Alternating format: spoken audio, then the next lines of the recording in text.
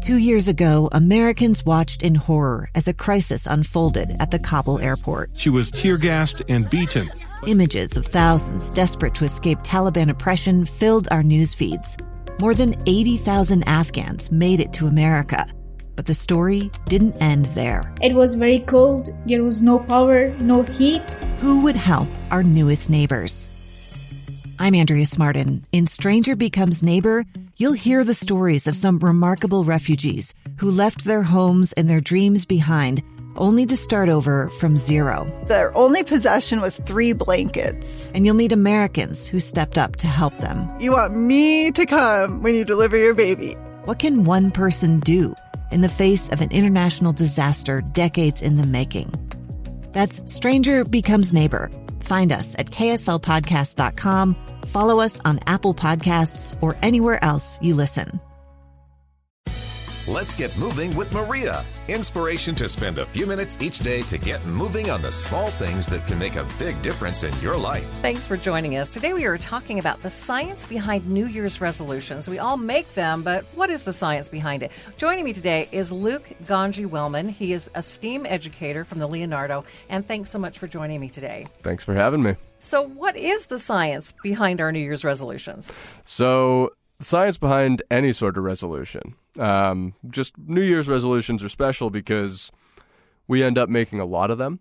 But if we're diving into just the science behind a resolution, ultimately what we're trying to get at is some sort of habit-forming behavior, right? Mm-hmm. So we're trying to convince our brains to do something that they otherwise don't want to be doing, right? A lot of the time when we're making especially New Year's resolutions, we're trying to convince ourselves to do something that we don't naturally, instinctively want to do. Like, I love cake. It was one of my New Year's resolutions to eat fewer sweets. Mm-hmm. So that's hard for me because I love eating sweets. Sure. I have a massive sweet tooth. So what's happening inside your mind is that one of the major habit-forming pathways that we operate with is called the basal ganglia.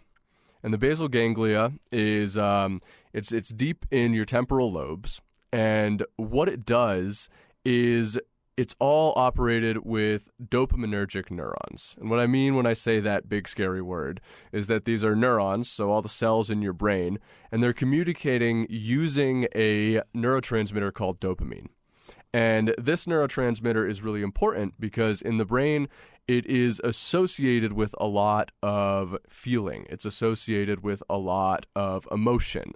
And so when we're getting into the basal ganglia and we're looking at these neurons that are using dopamine, we see that these connections that are being formed, they're being formed based on emotion. They're being formed based on how things make us feel. And so when we're forming a habit, when we're using our basal ganglia to form a habit, what we're doing is we need to essentially reward ourselves because the basal ganglia is very susceptible to progress. It's very susceptible to anything that feels good. It is where addiction happens, right? So if you're addicted to anything, if you're addicted to caffeine, let's say, caffeine is something, it's a chemical, it's addictive. If you are addicted to caffeine, that's a connection that got wired into your basal ganglia. And so it's very susceptible to addiction, and you can use that to your advantage. Yeah, how do we do that? So in order to use that to your advantage, you need to associate positive rewards with the actions that you're taking, right? So a lot of people, when we talk about New Year's resolutions, especially, we're sitting here recording this at the end of January, and a lot of people have probably fallen off from a lot of their New Year's resolutions at this point. It's not super common for people to get past January with New Year's resolutions. The gyms are emptying out. You pay all that money. It doesn't make a big difference. You pay all that money. It doesn't make a big difference because paying money is not a reward to yourself, right? Actually, it's a punishment. It's a punishment, exactly. As you're making that action more averse to yourself. So what you need to do in order to trick your brain into enjoying these things that you're trying to do, to enjoy these new habits that you're trying to create, what you need to do is you need to associate a positive reward with any successful action that you have. And they don't need to necessarily be related. So if your New Year's resolution is, I'm going to go to the gym 3 times a week, right? every time you go to the gym, when you get home, let yourself have an extra snack or something. Let yourself watch an extra episode of your favorite show. Let yourself do something that may not be productive in another way, but is going to make you feel happy. Because if you associate that happiness with your initial action of going to the gym, your brain is going to pick up on that. And it's going to say, okay, whenever I do this, I get a reward. The brain is very stupid. It's very easy to trick. You can just kind of say, okay, you did it successfully, here's your reward. You did it successfully again, here's your reward. You did it successfully again, here's your reward. And you can slowly taper those rewards off so they're not as extreme anymore. So it's just a very small thing.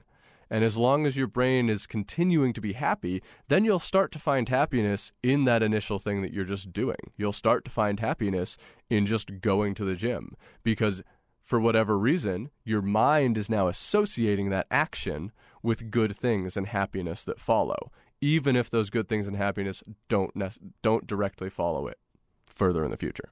So do you always tell people, hey, it's not the best idea to even set a New Year's resolution, or you just tell them, hey, if you're going to do that, do it smart? Yeah, so my take on New Year's resolutions are, I think that resolutions should happen any time of the year, right? I think and we're at the end of January, so this is a good time just to make a different kind of resolution. Exactly. This is a perfect time to make a resolution. Next month is the first perfect time to start a resolution. Tomorrow is the perfect time to start a resolution. But I'm actually gonna walk that comment back there. Right now is the perfect time to start a resolution. Because if you tell yourself you're going to start it tomorrow, tomorrow's going to turn into the next day, into the next day, into the next day, into the next day. And how often do we see that? Especially people who want to diet or get fit. It's always tomorrow, and we think we're, I'm going to do that tomorrow. Yeah. Do it today. And it's so easy to talk yourself into that. But if you just start today, that's the best case scenario. And New Year's resolutions, the reason that they so often fail is often people have so many of them, right? I have friends who made like 15 huge New Year's resolutions. And when you are trying to form a habit in your brain can't form 15 new habits at once. That's not how it works. You might be able to keep that up for about a week, but you're going to be miserable. You're not giving yourself the proper rewards for that. And you're going to get a week, maybe 2 weeks in if you're really mentally tough, but it's not going to last a year because your brain doesn't want to keep doing that. And you're not going to be able to convince your brain that it's happy. You need to associate the things that you want to do with happiness in order for them to work. Okay, so keep it simple. Offer those rewards to make sure your brain's getting those rewards it needs. Yep. And make the resolution today. Exactly. Yeah. Anything else you want to add, Luke? I would say that rundown of 3 things you just said right there. Start today, make it simple, and offer the rewards. That's in terms of the neuroscience behind it, in terms of what's happening in your brain. If everything else goes to plan, that should work. Thank you so much. Yeah, thanks for having me on.